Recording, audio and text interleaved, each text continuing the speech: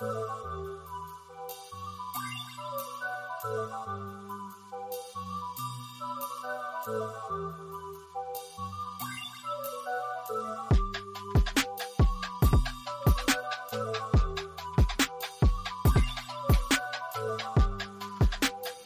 back to the Expansion Pack Podcast, where we download this week's content and bring it to you. I'm one of your hosts, of course, Manny, a.k.a. the Goop Master Flex, followed by my wonderful co-host, Denzel, a.k.a. the Black Ice 8. If you want to introduce yourself, you can. What's up, people? What's up? As well as Chris, a.k.a. the MAY25THXX. Y'all already know how it is, man. It's another week, like gaming news, but we do got some, of course, news in the world of TV shows as well as cinema. So, but before we get in, we'll start off with what are we playing this week, guys? Start off with my boy Denzel. All right. Yeah, you go first, bro. All right. What I'm playing hasn't really changed too much, to be real with you guys. Still plugging away slowly at the medium. Largely didn't play it as much this week because this week was Destiny week, right? I'm sure this is gonna dip into a little bit what Chris is talking about, but we had the new season drop, the season of The Chosen. So I've been diving into that with Chris and some of our other buddies and grinding that out, trying to get some new exotics, get some new quests out of the way, and that's pretty much been my main focus for the week. Just Destiny 2, really. Dope. How about you, Chris? Well, I got the same answer as good old Black Ice over here. Y'all already know, especially because I talked all that shit about a week and a half ago about how Destiny needs to step it up. And I'm not absolving them of all their sins, but gotta say, some of these weapons is kind of hitting, bro. They kind of hitting. You know what I'm saying? Like this is part of what I need, something to chase. So. Yeah, no, I haven't really touched anything else, to be honest. Maybe, I think I played COD for a little bit like a while ago or something like that. But yeah, since Tuesday, season of The Chosen, fam, just been out here. Dope. Yeah, I've been mostly Warzone this week. I'm also been diving in a little bit on some of the classic Grand Theft Auto games. I don't know why. I just recently bought it on Steam because it was on sale. I think it was like 50% off or something like that. So I've also been, taking the lane to the old days. Since Grand Theft Auto was like one of the first series I played growing up and all that kind of stuff. So I've been playing that, Warzone. Haven't got a dub this week, sadly, but, I still feel good playing it. But, this week or this episode wouldn't be like any other episode without the icebreaker. So, Chris, I'll hand it off to you. Oh, I'm going blurry. Oh, I got it. All right, there it goes. You gotta have it. Kind of reminds me of Nick Merckx, when he does the whole like the video, bro. All right, I bet. Anyways,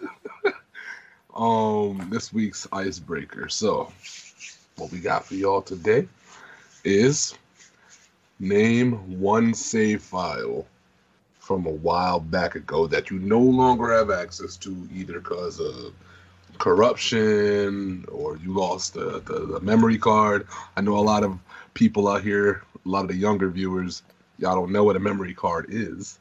But back in the day, they were very crucial part of gaming that you could not do your gaming without. You needed your memory card, especially if remember the PlayStation days, So what I'm trying to get at is, what's one save file that you wish you can go back to right now that you don't have it anymore? Because I feel like even now, especially with all the cloud saving stuff, it's a lot easier to do stuff like that.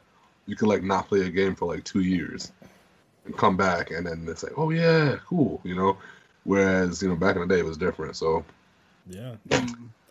I'm gonna start this one off because I don't actually think I have one at all. I've been racking my brain since Chris posed the question to us off air, and I literally don't think I have one. The last time I remember actively using a memory card, Xbox 360 for a short period of time, but even before that, had to be GameCube. I can't think of a time where I lost lost the memory card or like the data got corrupted. Like I've been like knock on wood, pretty lucky. Yeah. So yeah, I think I'm gonna have to sit this one out. I don't think I actually have an answer, but Manny, go for it, man. Yeah, I know what you mean because I remember I think the original Xbox you didn't really need a memory card. I think they had like some internal saving, but You mean the 360 or the original like OG? Xbox? I think the original like because I don't think OG I ever Xbox had a pretty big, massive hard drive inside of it. So, but yeah, the 360 I think had you had the option to use memory cards, but it also had like a hard drive on the top. But I think eventually, like maybe halfway through the generation, they enabled cloud saving. So so that really ain't matter for some people, for all those younger people. I remember those glory days playing the PlayStation 2 and, me not having a memory card and having to keep my system on all day, every day, just to, get through the game. Shout out to the unfortunate ones right there that couldn't have a memory card. But wow, I forgot about that. Today, honestly, my pick is kind of a more recent game. Is The Last of Us 2. So what ended up happening was when I transitioned from the PS4 Pro to the PlayStation 5, I thought I saved it in the cloud, which I'm pretty sure I did because like my other save data for other games were there. So what ended up happening was when I transferred to the PS5, they said my save data wasn't there, so I ended up having to start a new game. But I was like right at the end of The Last of Us 2, and I'm so upset because like, I told one of my coworkers where I was at, and he said, yeah, you're like literally 5 minutes away from beating the game. And I was like, really? You know what I mean? That's gonna be my pick, for a save game file that I wish I could have back because honestly, like I was playing on like the hardest difficulty and it took me almost 30 hours to get to that point. So, Damn. Wait, so where's your old PlayStation then? PlayStation 5? I sold it like way before I was able to finish it. Sadly. That sucks. That's rough. Shit. My answer is I think there's gonna be a couple people out there who feel me on this one, so I got to take it back to the day because I am no longer a spry young chicken. Back in my back when I was like I want to say like 10 or 11. I wanted a Game Boy more than anything because I was big on Pokemon. Everybody in my classroom had one. I needed a Game Boy. More than air, bro. I needed a Game Boy. Mm-hmm. Know what I'm saying? And it took me about a year and a half, I want to say, to finally get my hands on one from somebody in my family. Bought me one eventually for like Christmas or some shit. Anyways, long story short, I would leave my Game Boy at home in like my bedroom drawer, like next to my bed or whatever. One day I came home from school and I log on because that's the first thing I go to do. And like how you have to create your own like character and you give him a name and all this other bullshit.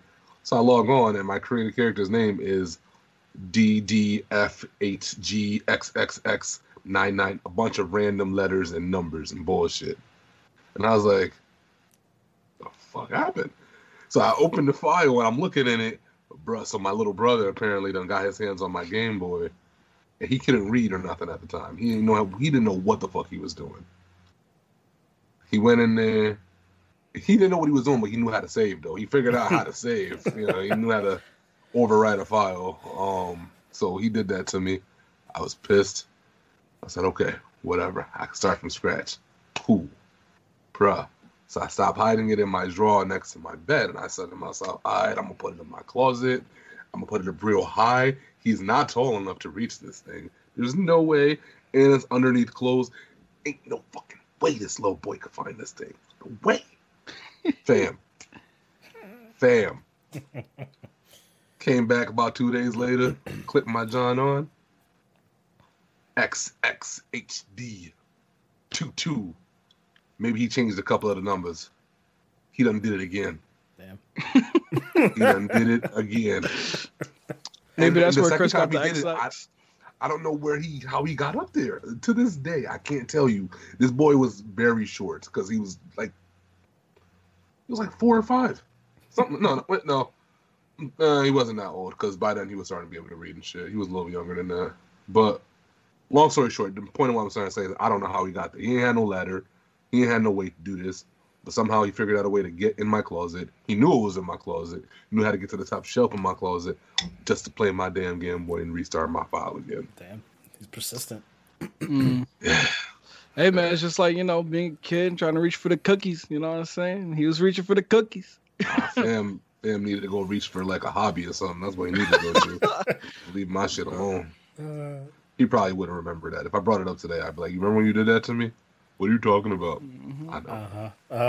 Yeah, and then like games like Pokemon 2, we can only have one save file. One save, bro. That One sibling that just save. like, I want to start my own game. Yo, you don't know what it's like, yo. Some of that Pokemon stuff is hard to grind for, bro. You can find man, you a I know what shiny. it's like. Yo, shinies are rare. They're like, you might not see a shiny for 5 years playing a Pokemon game. You dead ass just might not. You catch yourself one of them, it's like a trophy. And for somebody to just come out of nowhere and just XX9 HD your ass. Oh, that's gonna be the new term now. XX9D your ass. Oh man, it's crazy. But yeah, that's my answer. That is my answer. Oh boy. Well, shout out to XX9DOS whatever. But to go in our first piece of news that we have for you guys this week, not EA. Oh my goodness, E3 has announced the dates for this year's conference. I know. Well, we all know last year's conference sadly was canceled, and we all was ready for that trip. But now we got still hurt over that. Same here. It looks like it's going to be a virtual show this year. I mean, it looks like they're actually doing it. Yeah, and I know why you got a little mixed up on saying EA and E3 and whatnot, but the ESA, who's the company who actually runs the E3 Expo and kind of gets everything together, they announced this week that basically it's going to be an all digital event, which is kind of something that we expected already. Yeah. Obviously, pandemic's still going on, so we can't necessarily meet in person just yet. But yeah, it's pretty big news for them to come right out and say, we're definitely going all in on having an all digital event. They're working together with vendors and publishers and so on and so forth to try to really pull something together to be, pretty much as cohesive as we possibly can get from what we expect from E3, right? I think, I can speak for myself. I feel like it was a pretty clear void outside of the fact that, we were all supposed to go down to LA to go to E3 last year. With the absence of that, I think that the gaming industry really felt that. It was really hard to get news kind of all centralized in one location. Like Jeff Keighley, as much as he tried, he had the Summer Games Fest thing, but I felt like it went on for too long and it was a little too sporadic. Like it was like, I don't know, like PlayStation would announce like the day beforehand, like, oh, we're doing a state of play, but it's like, we don't really know. Like, is this a state of play where you're showing like some indie games that we've already seen? Is this like, are we going to see Horizon Forbidden West? Like we didn't have a good feeling of like what was really important and what wasn't. It was just a constant dump of information. And I think the good thing about E3 in the past was it was everybody getting together for this one, week stretch with a constant information dump of data. And it was a way to get all eyes on the gaming industry at one time, I remember when E3 would come around, it wasn't just the thing that only gamers cared about, right? Like I remember seeing E3 talked about on like CNN and like Fox Business and so on and so forth. Like it was an opportunity for all eyes to be on the gaming industry at one time. Mm-hmm. So I, for one, am really excited to see that it's coming back in some form. And it seems like they have a couple tricks up their sleeve, some things that we've even talked about in the past ourselves. It seems like they are fully planning on doing basically streaming demos, which is really exciting. So according to this article here from Video Game Chronicle, they say the ESA also says it will allow partner companies to remotely stream playable game demos to the media across thousands of scheduled meetings with one-on-one assistance from developers. Many companies have used similar on-demand streaming solutions during the pandemic to allow media to remotely play their games for preview purposes.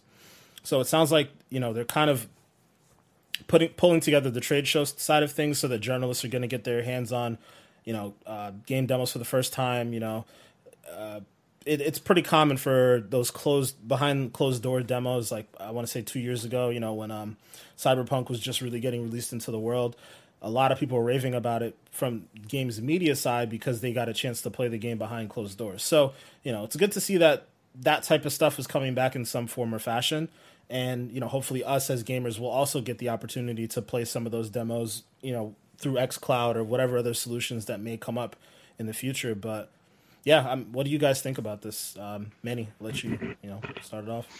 Mm-hmm. Yeah, definitely, I know we all talked about if E3 is even going to be a thing. It's, it's still a good thing.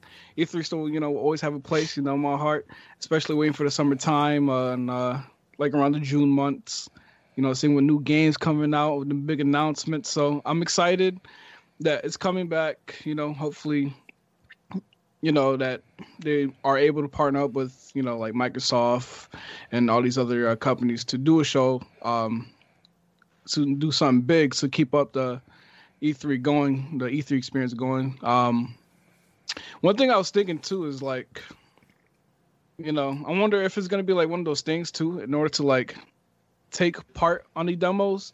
Like, how you had to like pretty much buy the tickets. Mm-hmm. I wonder if it's going to be something like that, where it's like, if you want to take part in like this exclusive like demo and stuff like that, you just have to like buy like a ticket.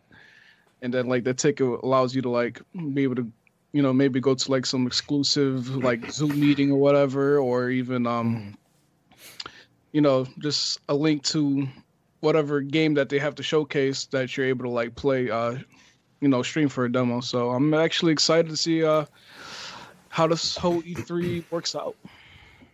Yeah, I think the buying a ticket thing is an interesting concept. Definitely doesn't seem to be something they've alluded to as of yet, but I can see them. It looks like based off of what we saw last year, they're looking to make it more fan centric, like E3 as a whole. So, I could see them doing that. Charge whatever amount for a day ticket or a weekly ticket or whatever it ends up being, and you have access to streaming demos or some Zoom meeting where it's just a panel of people talking about a particular game. They're talking about Halo development or talking about Horizon. There's so many different things that they can do with it. I'm definitely really interested to see as well. But yeah, Chris, what do you think, man? I mean, I'm happy we're getting something, but I mean, I can't act like I'm not disappointed in terms of, the fact that we're just not getting the actual event. It's not anybody's fault. I'm not mad at anybody or anything like that. It just still kind of stings a little bit on my end in terms of that.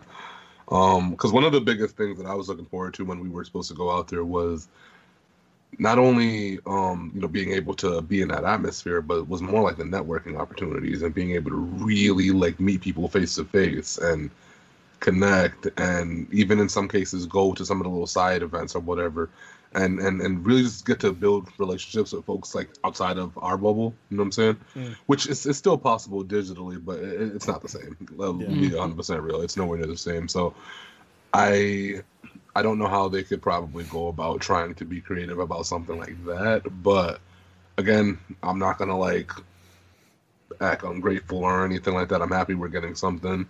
I do think that I think gaming in general for this year, and even maybe not even just gaming, but the whole rest of the world, we had a whole year of COVID and the pandemic, and we pretty much spent a lot of 2020 reacting, I feel like, to it. So I feel like 2021, yeah, we're still going through it, but we're way better equipped to do things.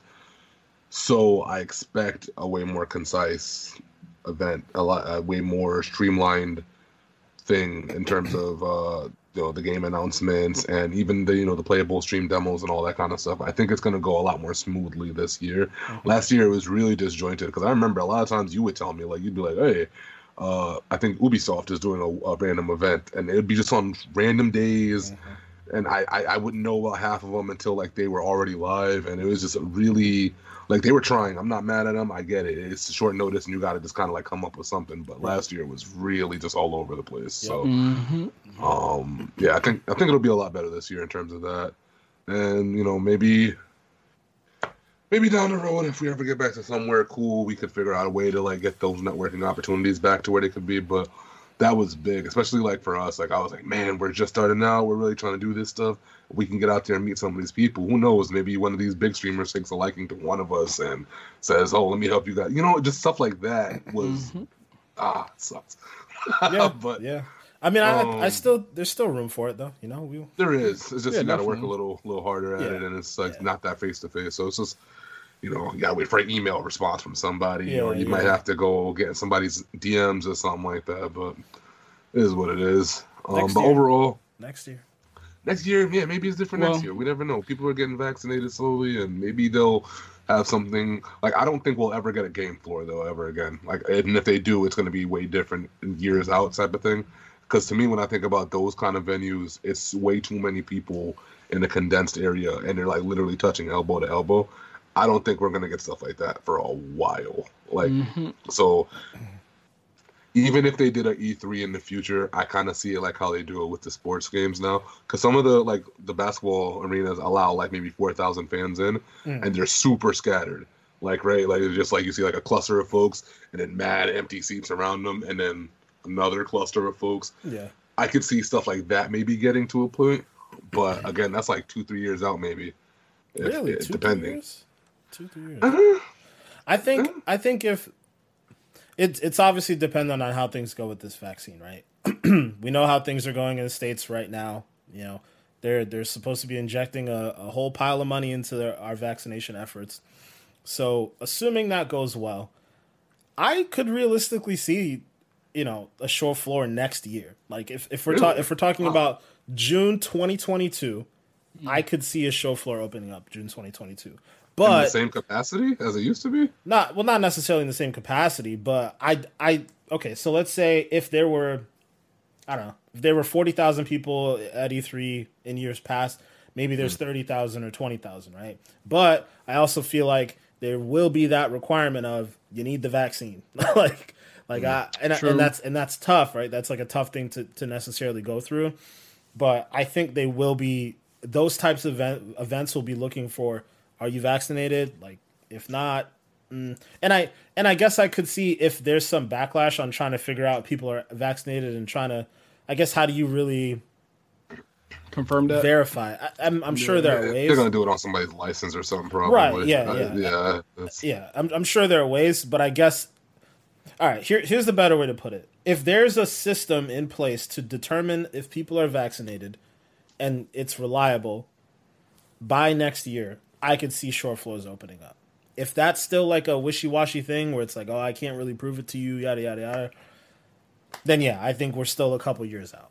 And you'd have to wait for like, this thing to essentially die off. But yeah, I could see them trying to do something next year. I mean, they do have COVID sniffing dogs, so. What? Yo, they just about to be outside the gates with like 9 dogs. Bro, I mean, the Miami Heat do that now with the, with the fans coming in attendance to the stadium. They have the COVID. What do the dogs do when they react to the COVID? Do they just bark a lot, or do they attack? I'm like, sorry. What's how going can a on? dog smell that you have COVID? That's what I mean, I don't know how it works, but I don't want to trash on Florida. I love you, but y'all are wild. Like, y'all got some wild stuff going on down there. You got a rag? I'm like, come here, boy. It's got the COVID on it, boy. Come here. Come here. You got the scent? You got it? He's got it. Go ahead, boy. Get the COVID. Go get it. Bro. I was like, when I first saw that, I was like, yo, I feel bad for whoever got COVID because that dog attacks you, you're going to be done. I don't know. I'm trying to train the dogs, but that's just a different subject. That's just can't so imagine that. That's funny. That's super funny. Got the scent on the rag, sent the dog out, bro. Yeah. How you get the scent on the rag? You just like somebody who has like, yo, cough on this rag real quick. Dog, bro, that's all you need. Like, you got it, boy? You got it? All right, go and get it. Yeah, that's probably the dumbest thing I've ever heard. I'm sorry. Okay. But yeah, I mean, we'll see how things go with with E3. hopefully by next year. Hopefully by next year, we're at least trying to get back to some level of normal. I'm really looking forward to the digital event, though. Even if it just pulls together basic levels of information, if we could at least just get back to the cadence of, okay, like Sunday Microsoft has their event, Monday morning, or actually, well, even before that, Saturday would be EA's thing, and then Sunday would be Microsoft's thing, and then you got Sony going, and then you got Ubisoft. And so, like, if we could get at least that cadence of things happening for this digital event, so that, like, boom, the major players are getting all their information out there, and content creators like us can, like, dissect that stuff and kind of bring it to you guys, the viewers. Like, I think that's a large part of what made E3 such a big deal. It was just a really good way for media to come together and put together information to present to viewers, get the information out there. So I think that's largely what the ESA's role is in all of this, and it seems like at least based off the information that we have so far, it seems like they're working towards it. So as long as it's not just a complete cutoff and cancel, if E3 can live in some form or fashion, I'm happy. Tell y'all what though, man. Regardless of what shape or form E3 is given to us to this year, Nintendo better come with some kind of announcement this year. That's all I know. Y'all better come with something. That's all I know. You got to cut that out of your head now, bro. Nah, fam, I'm holding them to it. There's a scar for life. Nope. Cut that out of your head now. Just expect a new fighter, and then you'll be fine. Dog, if they do a whole new 2021 E3, all they got is a new fighter, and the fighter not even hitting. Yeah, no, just don't get your hopes up. Don't get your hopes up. But yeah, we'll jump to the next topic for now. I guess the next two topics back to back are kind of not necessarily gaming related, but gaming adjacent. So we've gotten a lot of news about the Borderlands movie this week.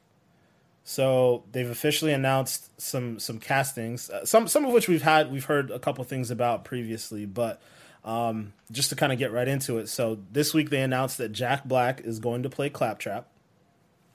Really interesting. Kevin Hart's going to play Roland, which I believe we heard about a couple weeks back. Jamie Lee Curtis is going to play Tannis. Also very interesting to me. Tannis does not look, and I'm not trying to talk shit about Jamie Lee Curtis, but Tannis does not look old. So I don't know what's happening there, but whatever. And then we got Cate Blanchett playing Lilith, which I actually think is like a perfect casting. That like sounds dope to me. So yeah, what do you guys think about this? Chris, I'll let you start it off. You play Borderlands, so you know what's up. Yeah. I think if they do it correctly, it can be pretty dope. Like, so the vibes I kind of like automatically go to is like a Guardians of the Galaxy kind of thing. But then like, I guess there's some Jumanji stuff in there too a little bit. But that's the vibe, because just based on how the games are, the games are very silly and funny and upbeat, and they have memorable moments, and their characters are very well fleshed out, and there's a certain charm to Borderlands, you know what I'm saying? And I kind of feel like, yeah, that's kind of the vibe I'm getting from this a little bit. Yeah, the Jamie Lee Curtis casting, I ain't gonna hold you. I don't even know what's good with that. I think she got to buy her agent a bottle of wine or something, because he done knocked one out the park with this one. Somebody did. But yeah, I think it's gonna be cool. It's gonna be Jack Black as a Claptrap. He's not my favorite actor out there, but when he does roles like this, he shines. He's gonna kill it. He definitely can shine. Yeah. He's gonna kill it. I think so. So yeah, man, I'm excited for it. I hope it doesn't take forever to come out. I think this could be something that we could definitely, hopefully, again, if the world goes back to normal, make this like, a X-Pac, movie going event or something. You know what I'm saying? That'd be kind of cool. Oh, yeah. Get some people out there. We all back in the movie theaters watching this damn Borderlands, and we do an X-Pac review or something. We need more games to movies. That's what we need to have happen. We need more of that. So, I think it's going to be cool. I hope that they capture the weapons element in the movie somehow. Though I don't know how they're gonna really do that, but like they need to like somehow at least maybe they'll give every character maybe like their own signature weapon that's like really outlandish. Yeah. But they got to come up with some kind of way to capture that element of the game because that's Borderlands. Ridiculously outlandish, overpowered weapons that just make you feel like a god all the time. So like, I don't know how they're gonna do that, but I'm curious to see how they tackle it. Yeah. You know. Also, So, the weapons all have like personality too, right? Like in their own ways. So yeah, I hope they find a way to do that. But it's great, Manny. I'll get you in 1 second. But it's crazy because you mentioned the Guardians of the Galaxy thing, and like for some reason I didn't think of it that way. So for those who don't know, Eli Roth is supposed to be directing this, and he's kind of more known for horror movies. But for some reason, I feel like he would do the Guardians of the Galaxy like vibe really well. Like his horror movies have a weird charm to them, and so like almost like crude humor too. And I feel like that actually might be perfect for Borderlands. So I didn't really put two and two together, but like, yeah, I like that. Yeah, man. But yeah, Manny, go ahead, man. Sorry, I didn't mean to. You're all good. Black Jack. Jack Black. Jack. I said Black Black. Black Jack. Hey, my bad, you know what I'm saying? My gambling ways are over. Nah, let me stop. But I was I wasn't really surprised, but then I was surprised because I was like, Claptrap, wasn't really like a character. He was just like a robot. I'm surprised they didn't just like hit up the dude that played Claptrap and was like, or like voiced him and just like go to the movie. But you know what I'm saying? You can't keep Jack Black and Kevin Hart apart. You know what I'm saying? I'm sure they're gonna have like some kind of chemistry together in the movie. And Jack Black, from all his previous movies, we already know he's a hilarious dude. So yeah, I feel like Jack Black got chemistry with just about anybody, and Claptrap really does interact with all the different characters. Yeah, so I feel like that's kind of why I feel like it's a perfect casting. But yeah. I mean, like I said, I just think the movie's gonna be a banger. I already feel it. You know what I'm saying? It's Borderlands. You can't mess it up. There's no way you can mess it up. You can mess it up. You can mess up anything. You can mess up anything. It's different because it's a game that's being to a movie. So you know what I'm saying. It's the other way around that people say that's what it messes up. So I got faith. I think Borderlands movie's gonna hit. I'm just gonna say game to movie adaptations get messed up very often. Like again, well, we don't talk about Mortal Kombat. Yeah, Mortal Kombat being one of them. I mean, again, I really love the Resident Evil movies, but eventually those got really bad. So you could mess it up. You could definitely mess it up. I don't know. It's kind of a miracle the Sonic the Hedgehog movie ended up being good.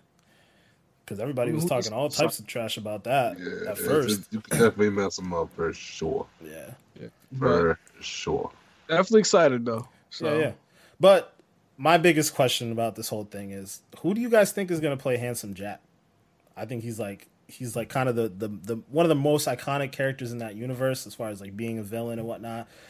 Very charismatic guy, but like also just like completely bonkers, like multiple screws loose in his head. Like, who do you guys think would be a good Handsome Jack? That's a tough one. I'm gonna let you answer that one first, Goop, because I'm still trying to think about who I think.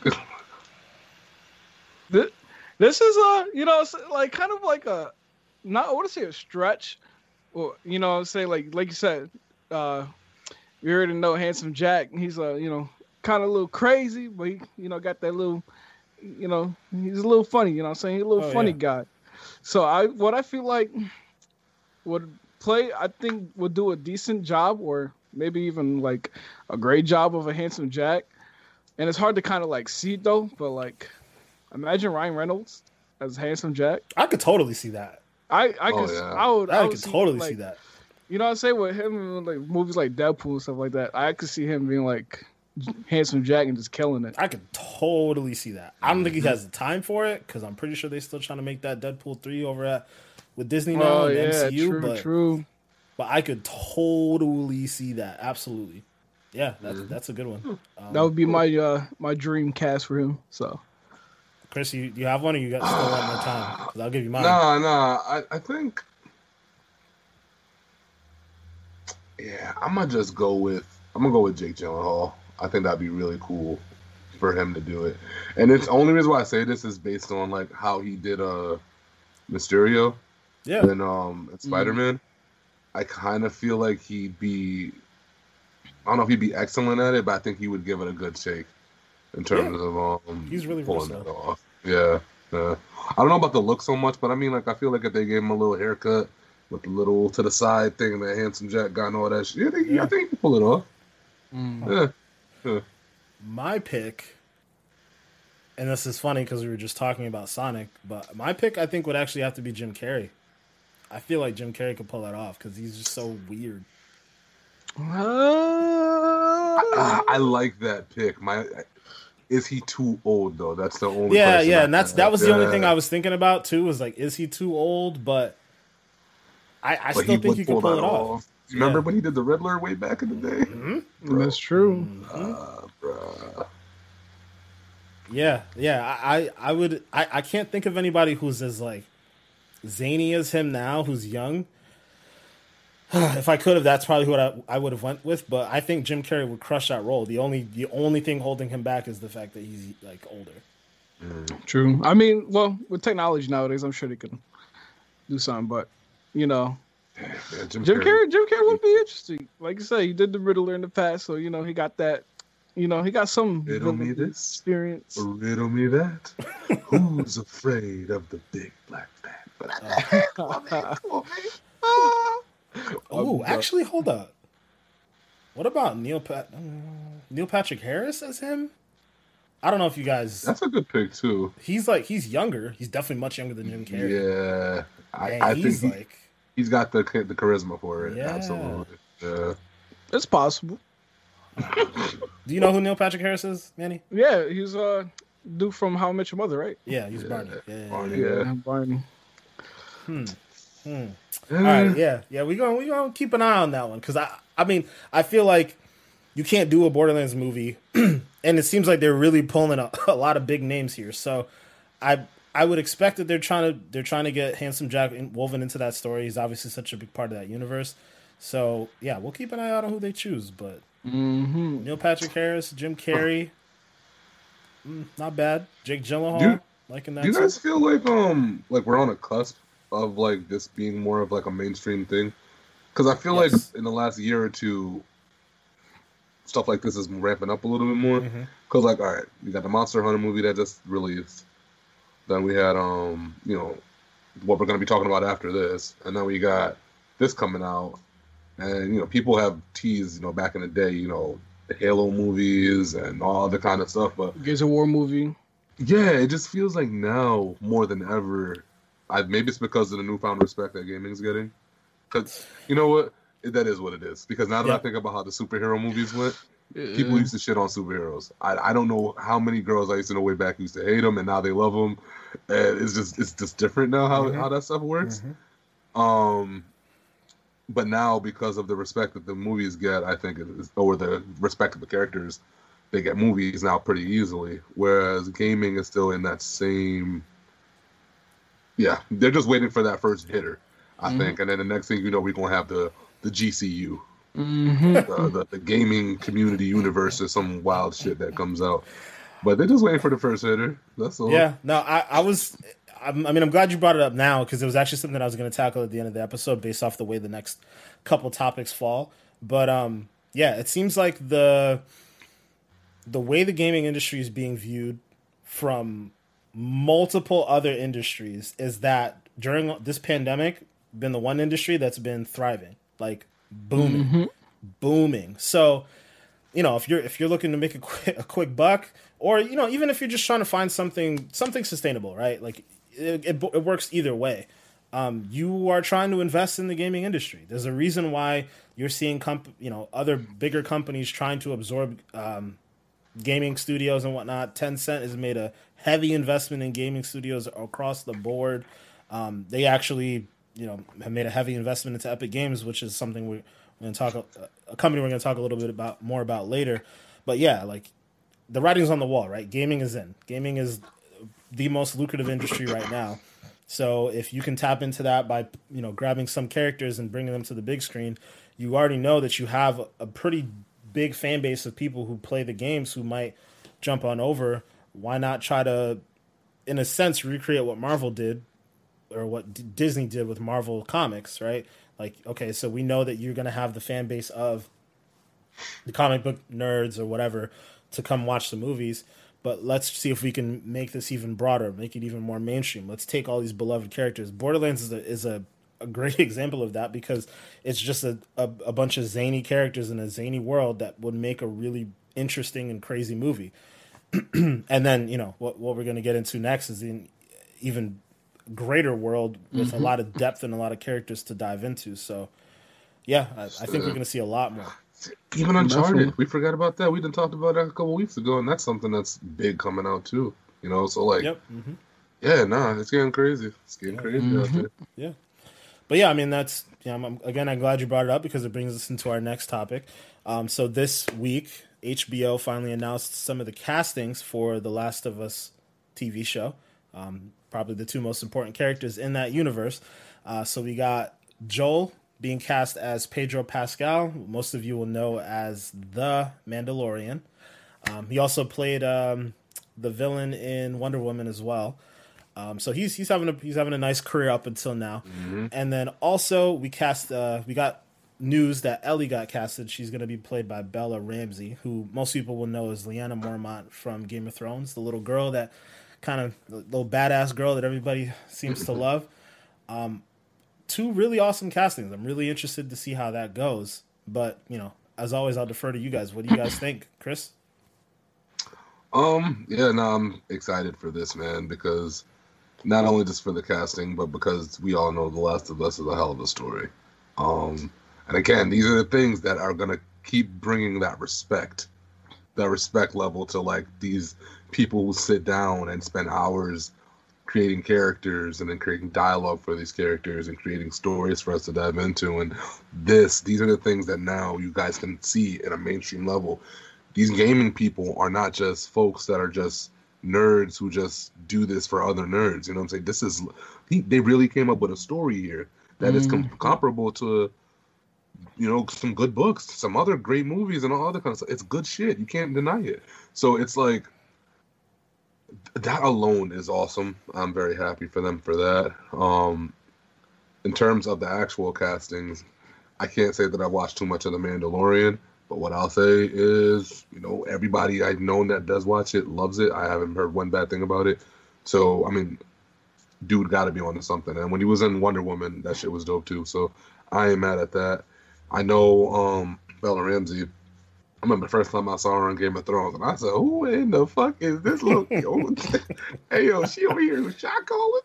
Who is this? Who is this?" No, she was hella badass on that show. So, she even went out like a G. You remember that, dude? Shout out Bella Ramsey, yo. Yeah. But my only concern with that was that I was a little concerned with if she kind of like looked like Ellie. But I have no concern with her acting ability and her being able to bring that character truly to life. And it's going to be cool because it's going to be seeing a whole other side of her acting. I'm very much used to just seeing what she did in Game of Thrones, and she was very calloused and hardened for a little girl on that show. So now she's going to be doing something completely different. I'm assuming she's going to like do an American accent and all kind of stuff. It's going to be seeing her in her own new light. So it's kind of cool. Yeah, I'm excited, man. I love seeing this stuff breaking these walls down. The more we get more shit like this, the more we have more opportunities for a Mass Effect movie and some of these other really good games to get taken seriously enough for that. You know, that's dope, man. Let's go. So, Manny, what you think, bro? We're just talking about Last of Us 2, so, you know, give us a synopsis, bro. Well, I'll tell you this. This is the way. I'm actually excited. Pedro Pascal as Joel. I think that's an amazing fit. You know, as we know, the Mando, he's a badass bounty hunter that ends up like, you know, just from what I've seen in the first season, I haven't seen the second season yet, unfortunately. But, you know, him out here protecting Baby Yoda and, you know, ending up bonding with the character and everything like that. I can see that kind of translate over to The Last of Us TV show where, you know, read up on it a little bit where, you know, this is at least the beginning part of it is gonna kind of take place of him bonding with Ellie, like in the Last of Us game. So I'm actually pretty excited. I, will think this will go hand in hand. Like I said, the baddest bounty hunter going from, this is the way to trying to survive some post-apocalyptic world. Definitely dope. And Bella Ramsey, I haven't watched actually Game of Thrones, sadly. So, my thoughts on her. Cut. No, go ahead. Oh boy. My thoughts on her is, it's hard to picture Ellie from her, especially she doesn't really look like Ellie from the video game, but I'm not gonna just let that be the final verdict of what I really think about her. It just depends on how she does in the show itself. So I'm excited to see how everything goes, pretty much. Yeah. I mean, I do echo a lot of what you guys say about the castings. Like, I think Pedro Pascal has insane range. I think he's going to do an amazing job. I do agree with you, Manny, that there is some parallels between him being the Mandalorian and what Joel is in the Last of Us universe. Like, Joel's not really. He's a quiet guy, like relatively speaking. The Mandalorian barely talks, period. But yeah, Joel is on a very similar level. He doesn't necessarily talk, but he knows how to throw down. He knows how to protect people, and his job in the game was to protect Ellie in a very similar way to the Mandalorian's job was to protect Baby Yoda. So, I think it's an easy translation for me. Aside from that, I just like the actor. Period. Right? Like, and it's crazy. They both have Game of Thrones connections, right? Because Pedro Pascal was on Game of Thrones as well. I forgot his name, but he died relatively quickly. Chris, you remember that? He died to the mountain. He was like, oh, when he was Prince Oberyn? Yes, Oberyn. Yep. Oh. Yeah, he was Prince Oberyn. Yeah, so HBO's definitely keeping it in house there. Casting two of their own. Bro, he got. It was man. You can't even get into this. God. Man, you gotta watch the show, man. It's so bad. Oh, I don't know. Anyways, well, outside of that though, to Manny's point, both of your points really about Bella and her look. She doesn't necessarily look like Elle, or AKA Ellen Page. Like, everybody knows Ellen Page is the character model for the original Ellie. So she doesn't really look like that. But as I mentioned to these guys off air, I have so much faith in HBO. It's like ridiculous. They don't miss, guys. Like, literally every series that they've come out with within this last year, 2 years, whatever, like, they've been huge. Euphoria, Watchmen, even that random show, The Flight Attendant, like Lovecraft and all that shit. Oh, yeah, Lovecraft's huge. Like, everything that they do, they hit. Especially when they have like an IP, like a known entity. People know The Last of Us, right? Like, people have some expectations from it. I would be very surprised if they dropped the ball. So I have a lot of faith in all their castings. I'm sure they'll do their best to make her look as much like Ellie as what we're thinking about. But ultimately, like what Manny mentioned, I think the performance is what's going to matter, and I have no doubts about her acting chops. I think she's going to crush it. Absolutely crush it.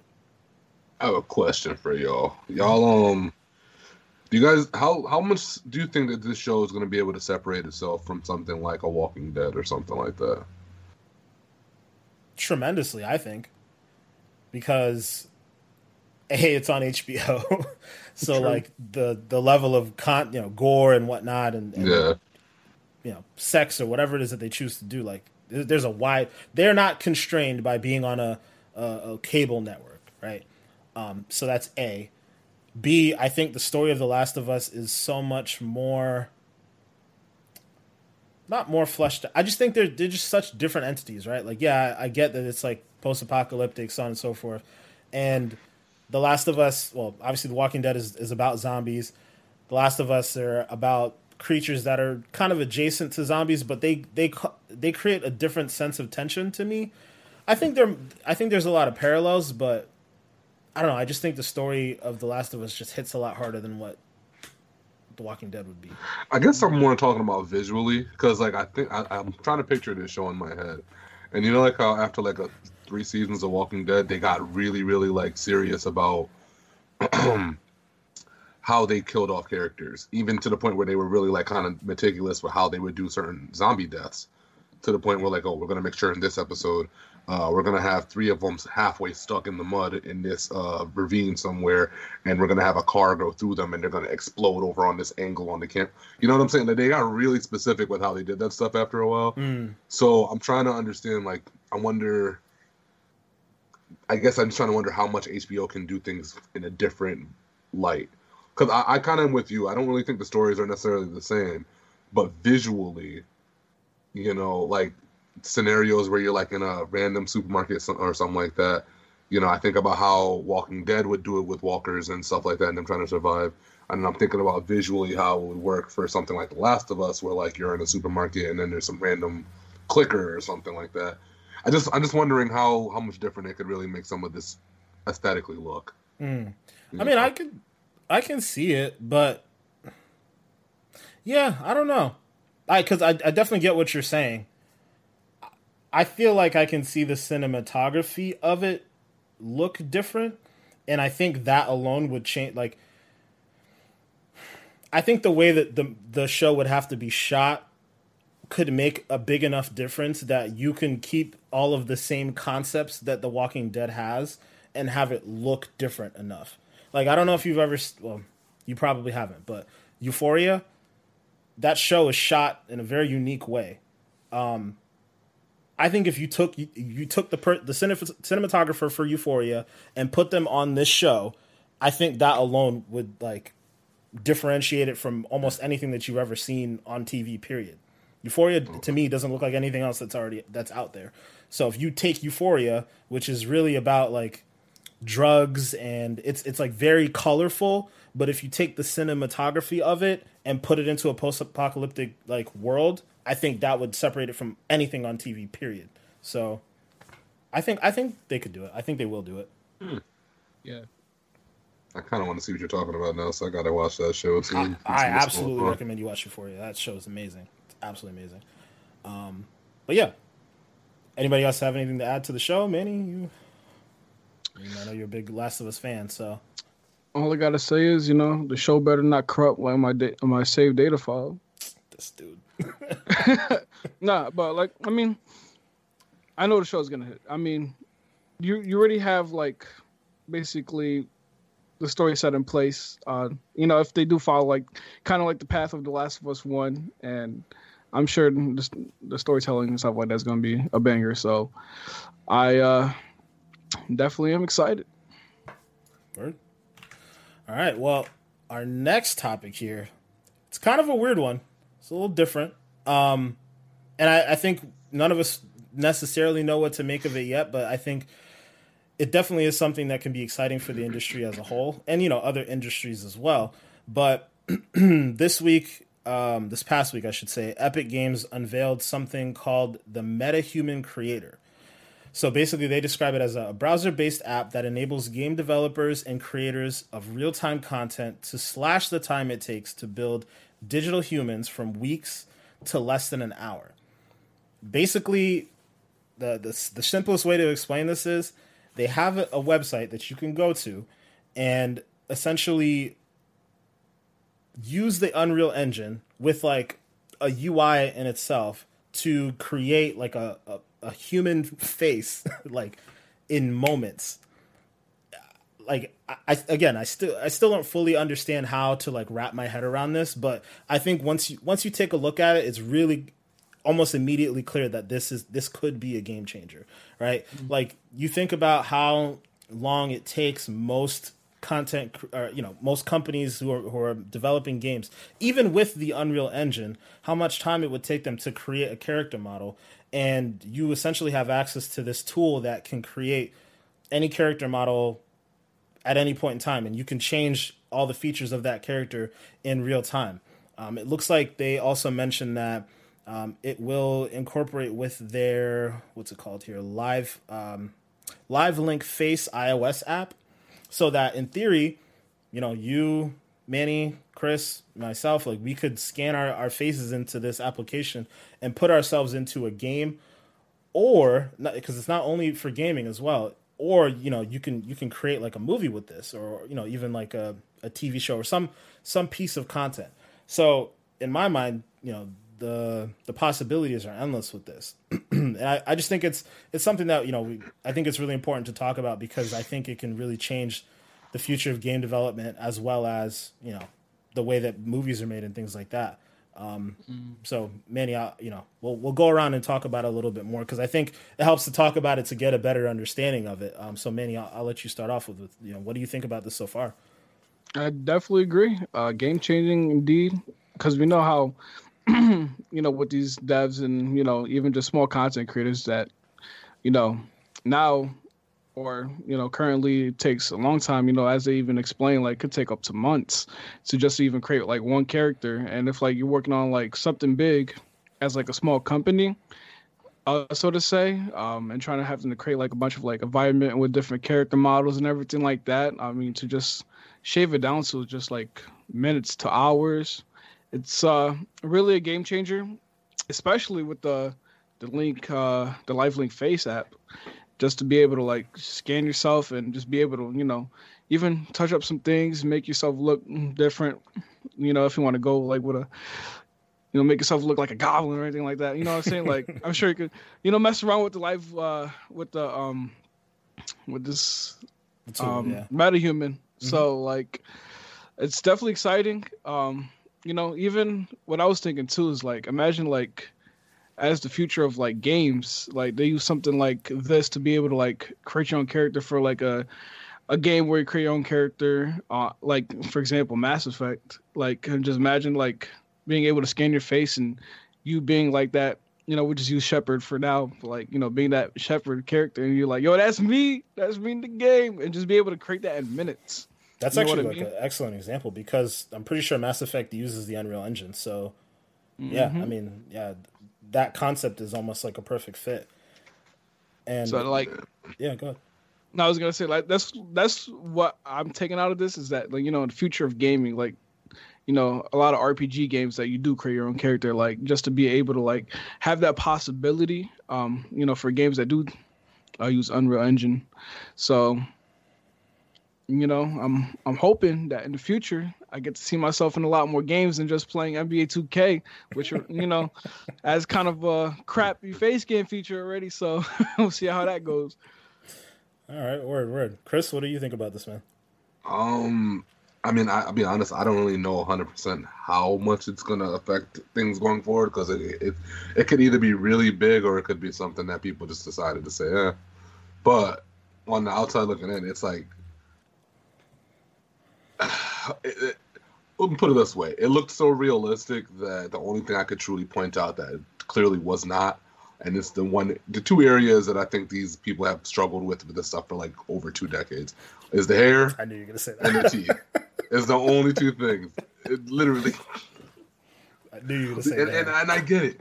The teeth thing, I'm surprised we're not there yet, but the hair part, I get why. That's really hard to make look realistic in a game. So I get it, to make it look like it's moving in the air and being all whimsical like hair actually is. It's very tough to get that down. So even though they've somehow got watered down, but that's another discussion. But anyways, I feel you. But yeah, it's crazy. I'm trying to think about like outside of the box ways that this can be used, because like you're telling me, nah, I don't think it could get used like that. You know those things that people have, the Bitmojis and all that kind of bullshit that people use? Like, is this something that leads into better versions of that? Is this something that... I think it does. Like, and like Goop kind of touched on this too for the small developers, man. The people who only have, like we were talking about Biomutant like a week or two ago, and I remember one of the points was that one of the reasons why they've been taking so long to get this game right is because it's only 20 people working on this game over all this time. So if the workaround was months to sometimes maybe even a couple years or whatever to get certain things right, I mean, for them, this is a major win. You don't have to sit there and worry about, resources or manpower or whatever, because it's easy. games like Destiny who constantly go back to the point where it's like, well, we don't know if we want to allocate resources to be able to build this or to build that or to do X, Y, or Z or whatever. I'm thinking if this can become something that's even beyond just character models, because can this become something where you're able to go in it eventually and make a building out of nowhere for something? Because then now you're talking about damn near being able to make your own damn game on like a way more bigger level than something like a Minecraft, Yeah. And it's kind of that's when it's like kind of wild. Yeah, I mean, I would have to. Obviously not a game developer, don't know that much about game design or development, but I would have to imagine that the hardest part of game development would be the character model. So if they can do this with a character model and have the level of quality that we're looking at with this thing, I would have to imagine that there's got to be some version of this that they can do with building an entire world. The thing that makes this interesting is this is Unreal Engine, I believe, 4 running in the cloud. So this ain't even 5. It's not even 5. Yeah, exactly. And it looks like that. And we're not even at 5 yet. So, the things you mentioned with the hair and all that stuff, like I actually think the hair looks decent compared to good. Yeah, it's compared good. to what we have now. But like, then we get to 5 and like they can get the strands of hair looking even more realistic than that. Like this is clearly a taste. And there's a reason why Epic's giving us a taste in this way. I can see. To me, the biggest thing about this from a gaming standpoint is it runs on Unreal Engine. Unreal Engine is probably the most ubiquitous engine there is in the gaming industry. I would argue that probably 75 to 80% of games are run on Unreal Engine. Like you mentioned, Mass Effect, Hellblade, Gears of War, like plenty of games are run on the Unreal Engine.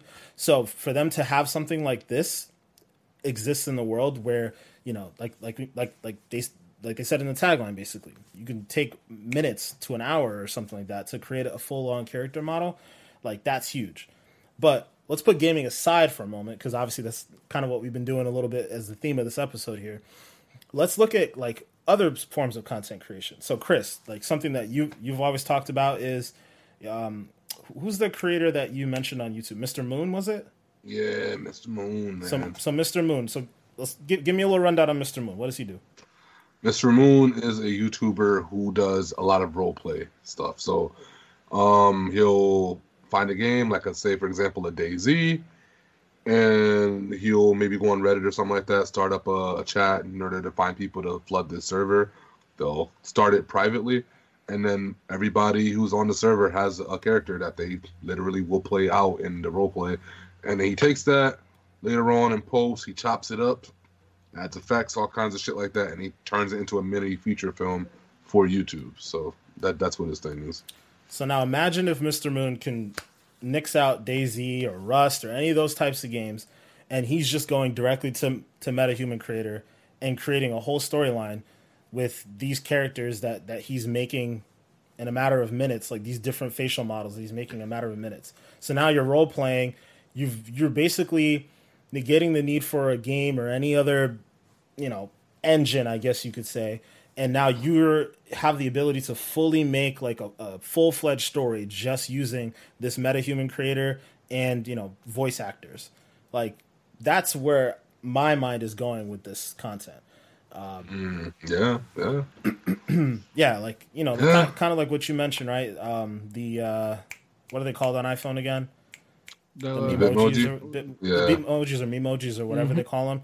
So yeah, imagine a different scenario where, instead of, I know some people have been doing this too, but on Twitch, right? If you don't want to show your face on Twitch, but you want people to have a general understanding of what you look like and whatnot, you like slap that MetaHuman character like into the bottom corner of your Twitch feed or whatever, and like when you talk, its lips are moving, so on and so forth. Like it's basically functioning as like a digital version of you. Like the gorillas. yeah. I mean, even the gorillas, I've never seen what they look like this whole time. I don't know what they look like, dude. But there's so many different scenarios I can see where like people are making, cartoons. Like it basically unlocks so much potential for people in almost every different level of content creation, right? So like if you're Microsoft and the Gears of War team down at the Coalition, they use Unreal Engine heavily. This would help them to get certain character models up a little bit quicker, right? Let's say you're a AA developer like Bloober Team, who just made the Medium, and they need to update the character model for some new character in their game, right? So they're a little less budget than the Coalition, so they have less resources, less time to do all these things. They benefit from this. You and I, and Chris, you've alluded to the fact that you'd be interested in doing something similar to what Mr. Moon does. So, boom, here's your opportunity to do that with an easier tool. We don't know how much this is all going to come out to, if it's going to cost a lot of money, whatever, what have you. But the fact is, it's there, and it seems like it's relatively easy to get into. I just feel like it's such a big deal for the industry at large. Epic's already kind of alluded to the fact that they're looking to get Unreal Engine 5 into the hands of Hollywood, creators, so that they can create cartoons and so on and so forth. But to be able to use this MetaHuman creator, which seems to be kind of out there for everybody, I think it's a big deal. Yeah, I'll tell you one thing, man. 2K need to definitely try to engage in some kind of partnership with these folks.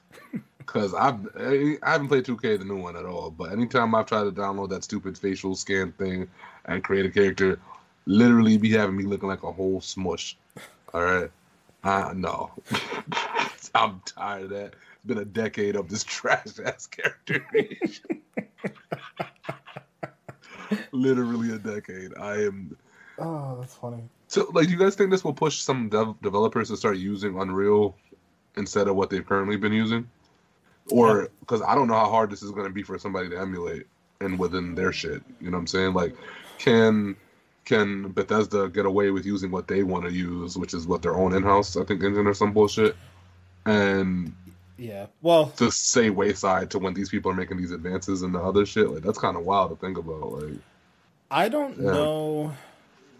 This actually might be something I might have to look up off air, but I'm not sure what Fallout uses, like Fallout and Skyrim, but Bethesda does create something called idTech. idTech would probably have been, if Unreal Engine is the most ubiquitous engine in the world, I think idTech would have been a couple notches underneath that, because they did license out idTech to a lot of other studios. But idTech is what Doom runs on, Wolfenstein, Deathloop, the game that's coming out, Dishonored. There's a very large swath of games that run off idTech, and idTech's actually very, very good.